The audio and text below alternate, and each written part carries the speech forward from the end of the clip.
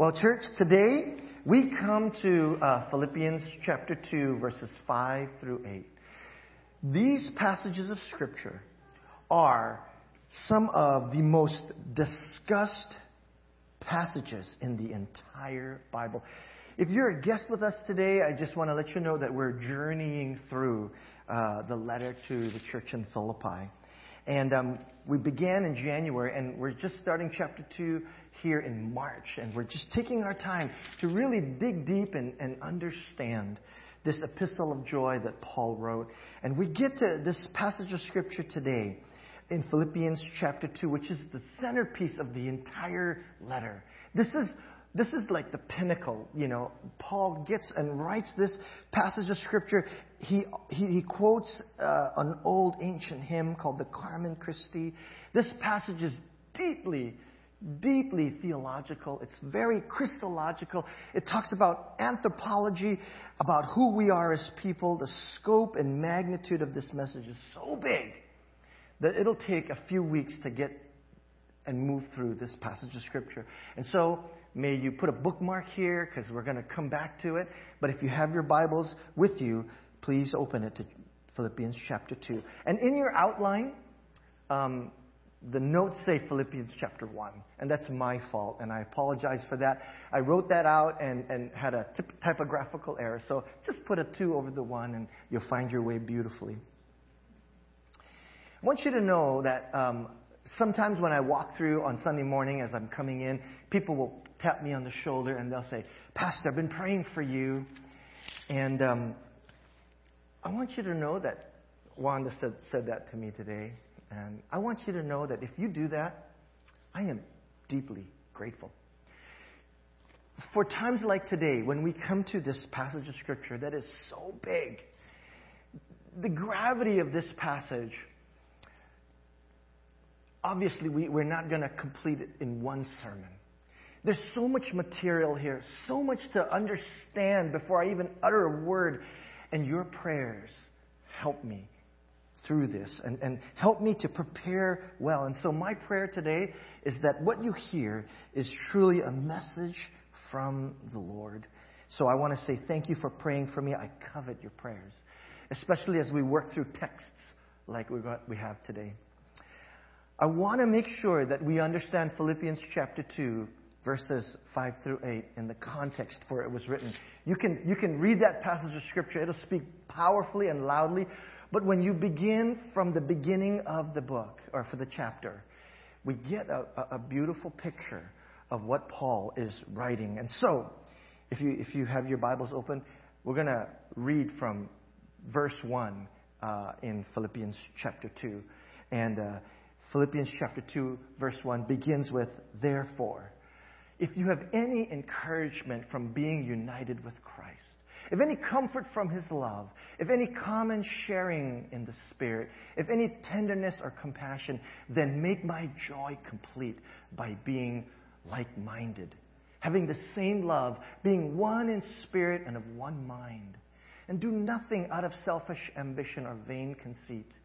Rather, in humility, value others above yourselves, not looking to your own interests, but each of you to the interest of each other." And now here comes our passage today.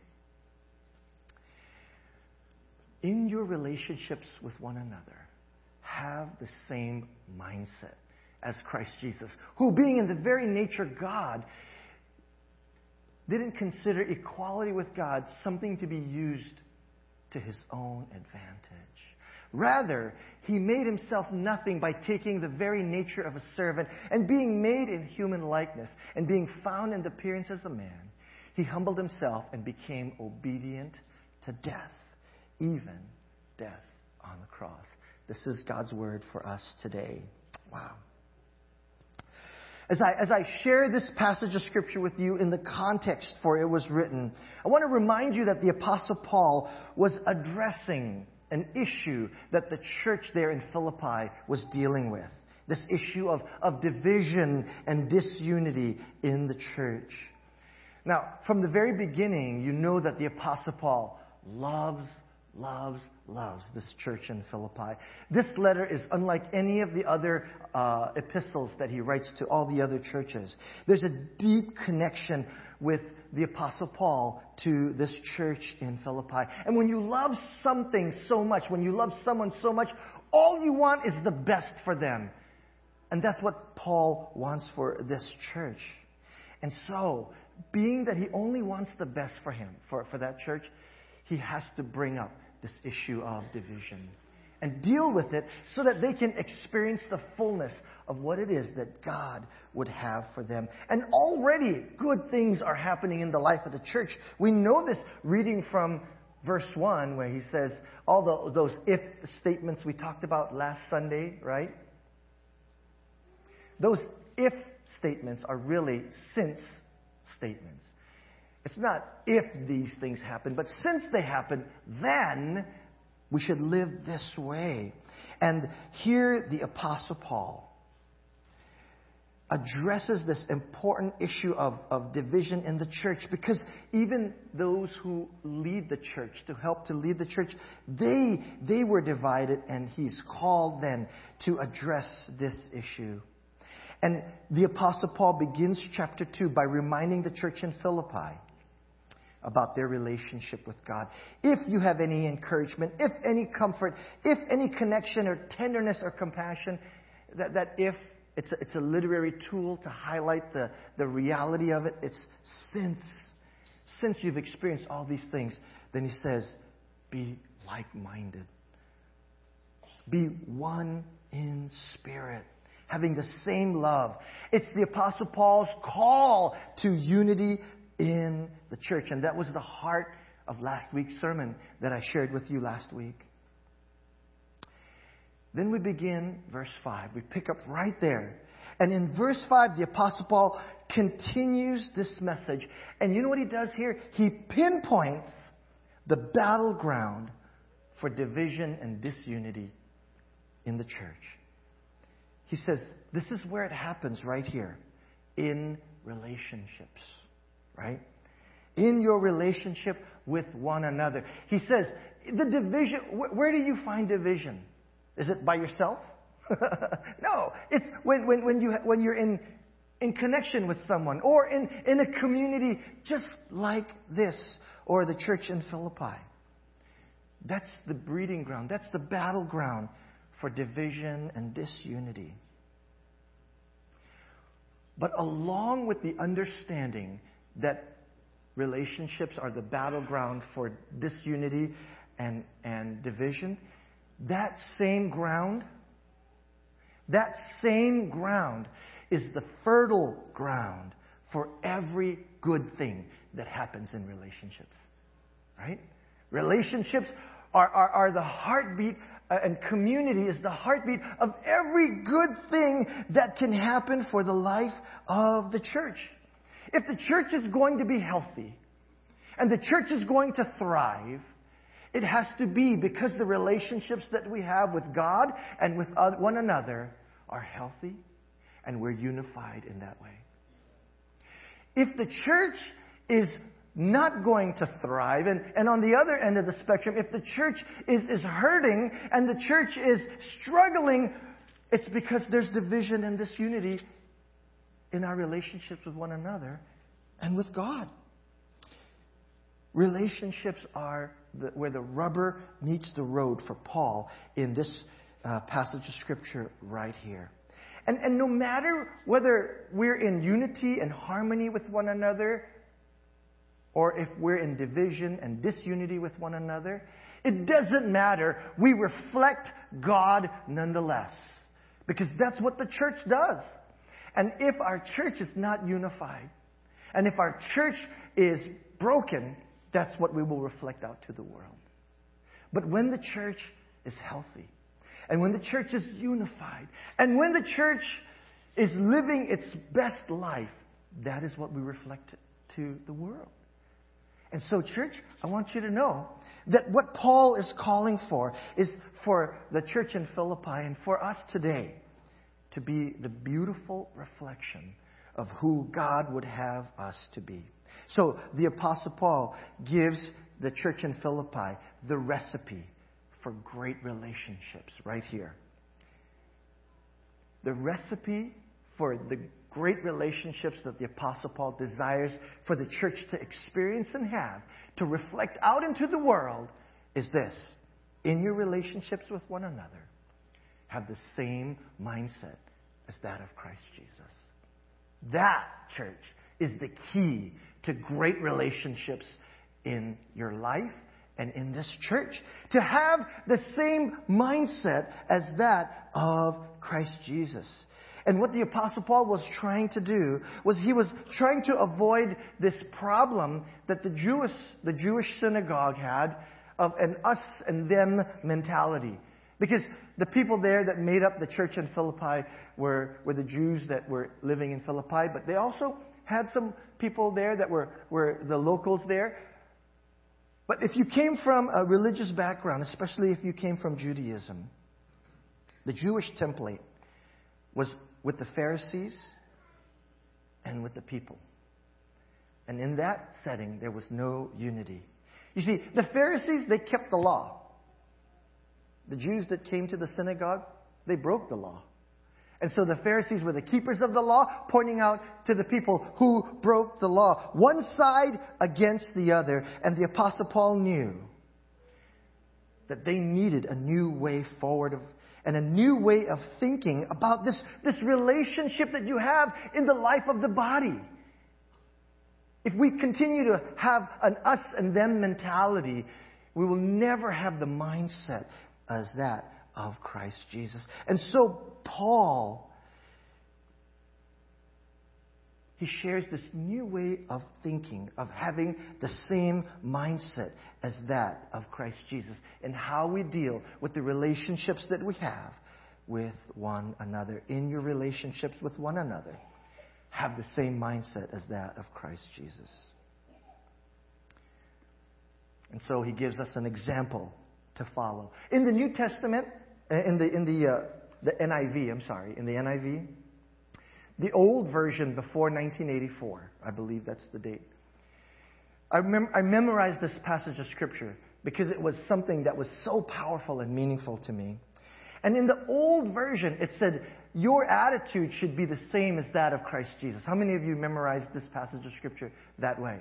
Your attitude should be the same as that of Christ Jesus, who, right, being in the very nature God, didn't consider equality with God something to be grasped.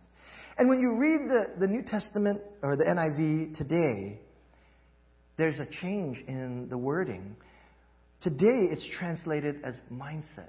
In your relationships with one another, have the same mindset as that of Christ Jesus. The mindset we have, it goes beyond the attitude that we have. Our mindset governs who we are. Our mindset is our conviction of how we live. And our mindset as the conviction of how we live helps us to live out the actions that we have in our minds.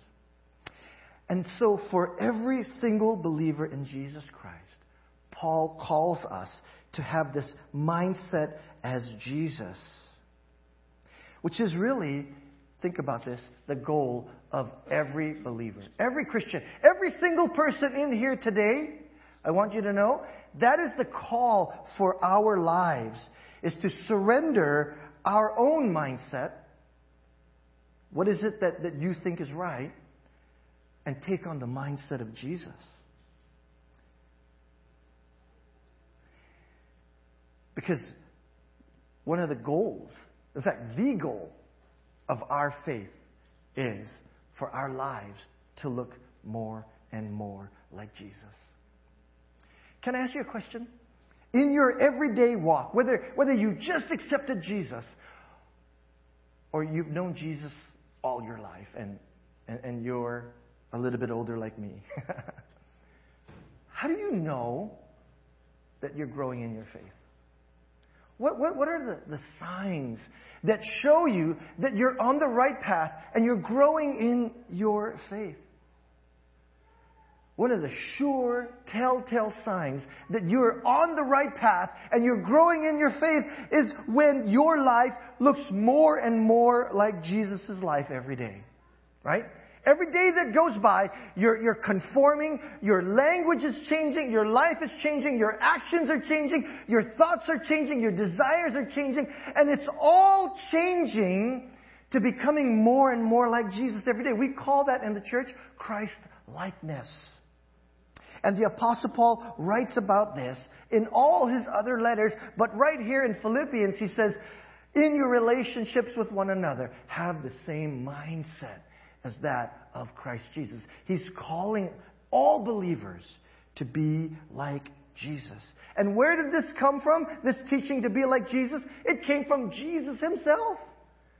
When in John chapter 13, verse 34, Jesus says this, a new commandment I give you. Love one another as I have loved you.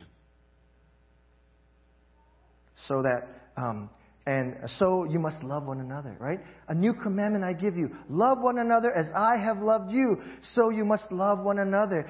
What Jesus does is He raises the bar, because it used to say, love one another as you love yourself. But Jesus says, whoa, that's good. I want to raise it up. I want you to love others the way I have loved you. Wow. That's profound, church. He's calling us to be more like Him. That's where this call comes from. Jesus says, love like I have loved you. And dare I say this? I'm going to move over this way because there's a biblical theologian here, my professor in college for New Testament. And I pray that I'm not treading on ground that is not right. That's why I asked you to pray for me. This is big stuff right here. But dare I say that when Jesus calls us to love as He loves, that this is an example of love that is perfect. Perfect love. We use that language in our church. But what does it mean to love perfectly? When we talk about perfection, we're walking into some dicey areas, right? Because we have to understand perfection correctly. Most people think that the word perfection is very hard to find in this world. A perfect diamond. So, you can't find one. Something that's completely, utterly flawless is what we consider perfection. Those of you who love baseball know that you can actually throw a perfect game, right? A perfect game. And the way a pitcher throws a perfect game is that not a single person who comes to the home plate gets to any base. They don't touch any base beyond home plate. And if a pitcher can do that, they've thrown a perfect game. In the millions of baseball games that happened since the baseball began till today, I know they're on strike. They're not anymore? Oh, they finished their strike, but they haven't played any games yet. I was kind of right. How many baseball fans we have in the church? A couple. Good. I see your hand. In the span of the beginning of baseball till today, right? Thousands, hundreds of thousands, probably not millions, but definitely thousands, tens of thousands, hundreds of thousands of baseball games have been played. How many perfect games have been thrown? Anybody know? Nobody? Anybody want to guess? Not 27. Not 35. 23. Somebody just Googled it.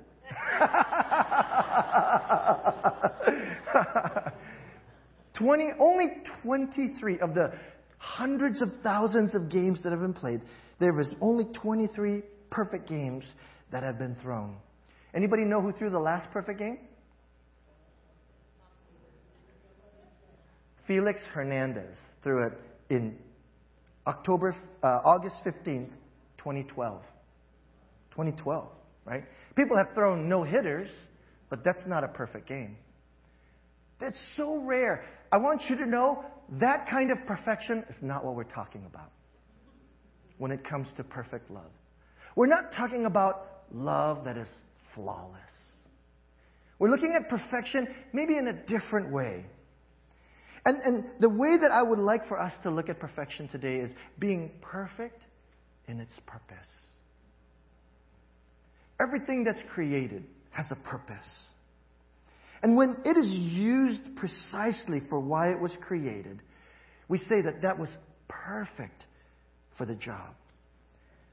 And that there are some things in this world that were created that can be used for many, many, many different things. I'm going to give you an example today of something that God created that is used in many, many, many different ways. Here's a butter knife.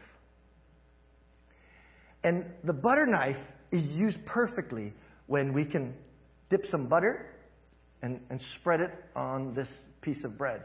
And when I use it that way, this is made perfectly. It's used perfectly for how it was created.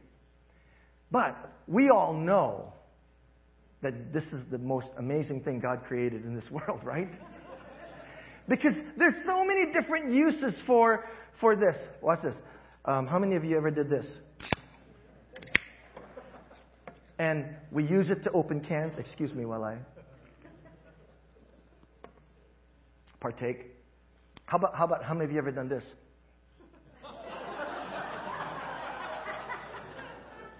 We use this as a mirror. Anybody ever, when a song comes on, when you're watching TV, sing along, as a microphone? I know nobody has done this, but I sometimes go, ooh. It's a great back scratcher. This beautiful creation can be used in so many different ways. But when I get a piece of bread and I get some peanut butter and I get some jelly, oh my goodness. It is used perfectly for why it was created. Excuse me. I can't talk with bread in my mouth. I just wanted to give you a fun illustration of what perfection looks like that is not flawless, but that it is perfect in purpose. Perfect love can be seen beautifully when its purpose is perfected. Not flawless, but perfect in purpose. To love the same way Jesus loved us.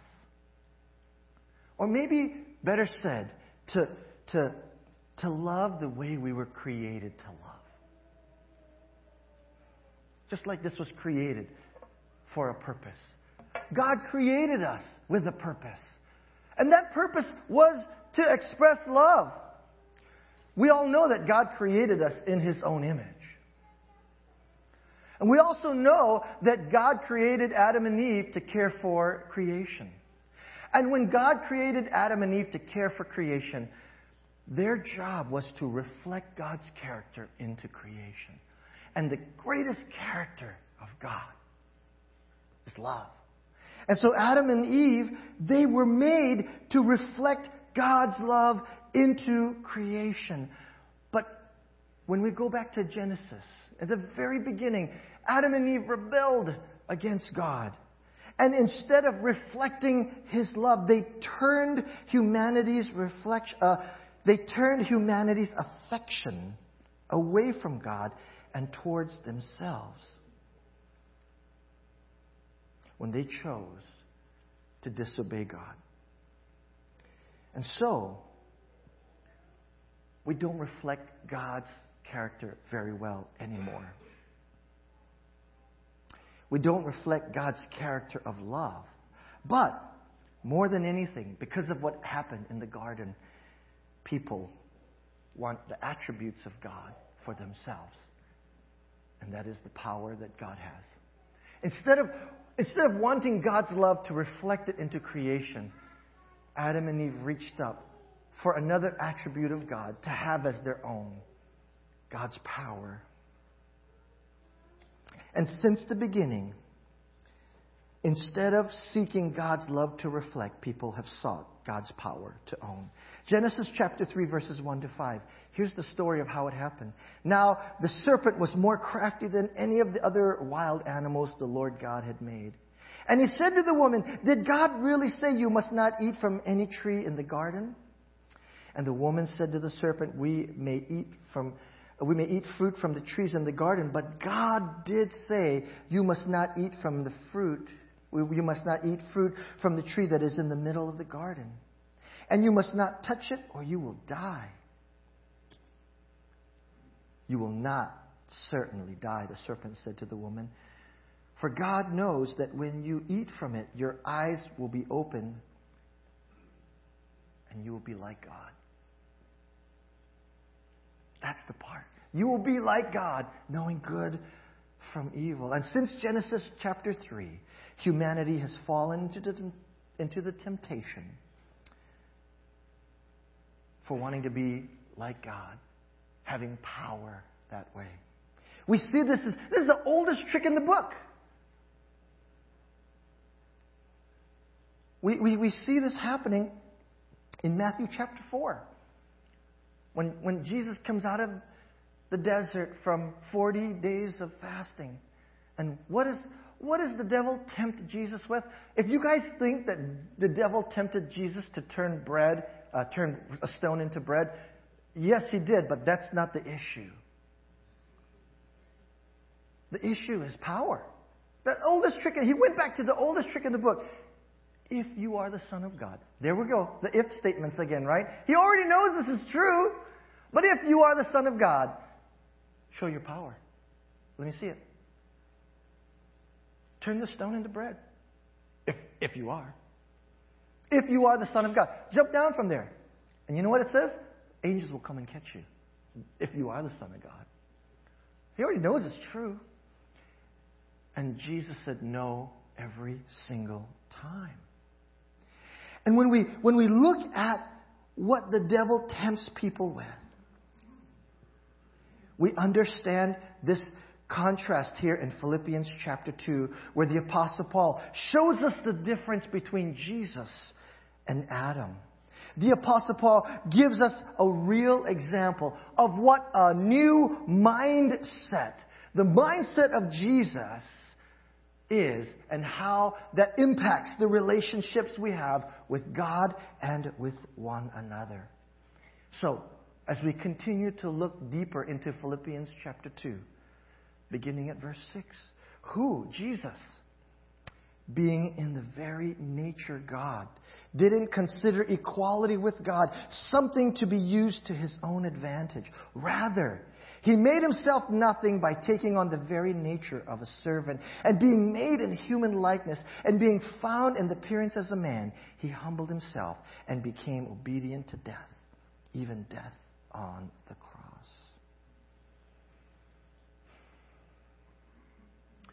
Church, this is the example of perfect love. A love that fulfills its purpose. And this is a far cry from what Adam and Eve did in the garden. And I want you to remember with me that you and I are like Adam and Eve in so many ways, and that we're created in the image of God. We're called to care for God's creation, and we're also called to reflect the character of God into this world. And so, can I say today, looking at Philippians and back into Genesis, don't fall for the temptation, the oldest trick in the book, to grasp for more power and try to be like God. That's not the way forward. In every relationship, the one who exerts the most power shows the least amount of love. Every time. The more people, have you ever noticed this? The more people try to be like God, the less we become like people that God created us to be. reaching for power to try to be like God. It fractures our relationship with God. And when our relationship with God is not right, it impacts the relationships that we have with one another. And the result of the fall, as a result of the fall, human nature has a desire to be like God in the worst way. Jesus and the Apostle Paul, they're calling for a change of our mindset so that we can be like Jesus in the best possible way.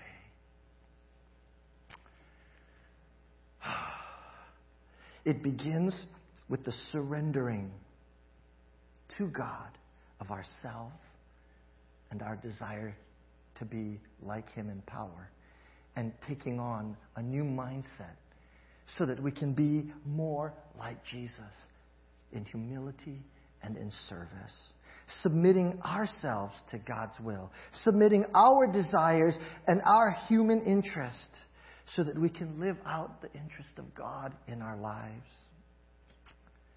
1 Peter 5:5 says this: all of you clothe yourselves with humility towards one another. This is the fertile ground of relationships, where it can go well and good, or it can turn terribly bad. This one another, this relationship. All of you clothe yourselves with humility towards one another, because God opposes the proud, but gives grace to the humble. Wow. May we, Mission Church, may we live into this beautiful call of God that He has for each of us.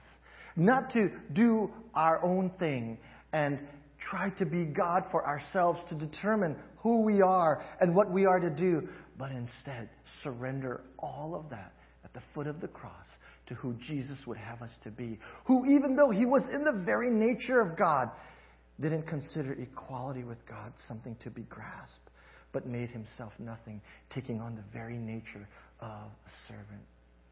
What an example for us to follow. As we finish, as we close up today, as I was preparing, I said, how do we end this, Lord? And I want to end it with a call to unity in relationships that we have here in the church. And in an act of unity, and I hope you don't feel like this is uncomfortable for you, but would you just kind of reach out your hand to hold the hand of the person either beside you or in front of you or behind you? I think that's a beautiful sign of unity, to say, you're with me and I am with you. And if it is uncomfortable, then I get it, you know. Hold hands in your heart. And I want us to pray, and I want to invite the worship team to come up here.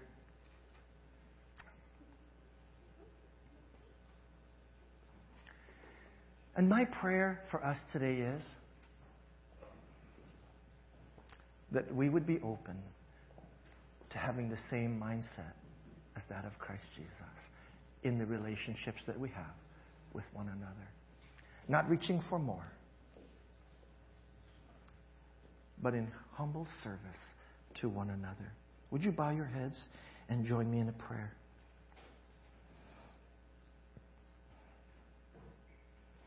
Father in heaven, thank you for this amazing, amazing passage of Scripture that we're just scratching the surface on today.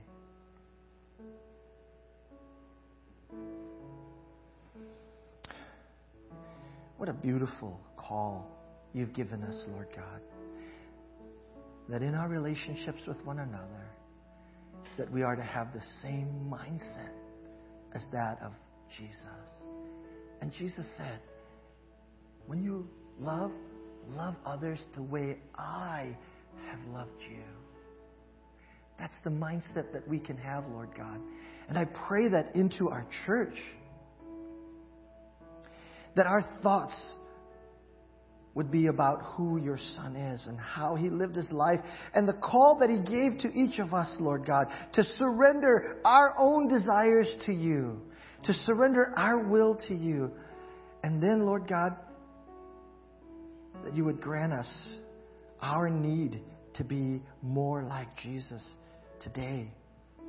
And that we would grow in that tomorrow. And that when we look back on our lives, Lord God, we would see a pattern growing. That every day that goes by, Lord God, we're becoming more and more like Your Son Jesus, till we can learn how to love the way Jesus loved us, and to live out who we were created to be, and to love perfectly in purpose. Lord, I want to speak the name of Jesus over every heart and every mind. And I pray, Lord God, that we know the peace of Your presence. That Jesus would be in our mind, in our hearts, and on our lips every day. God, help us. Help us to be more like Your Son. And today, if hearts are moving, and if You're working in us, Lord God, may we take this opportunity, and as we sing this song, to confess. Forgive us, Lord, in this time of Lent, for trying to be like You, for taking on more power, Lord God, than You want us to have. And instead, Lord God, humbly surrender our hearts and lives to You today. Help us to be more like Your Son. We pray in Jesus' name. Amen.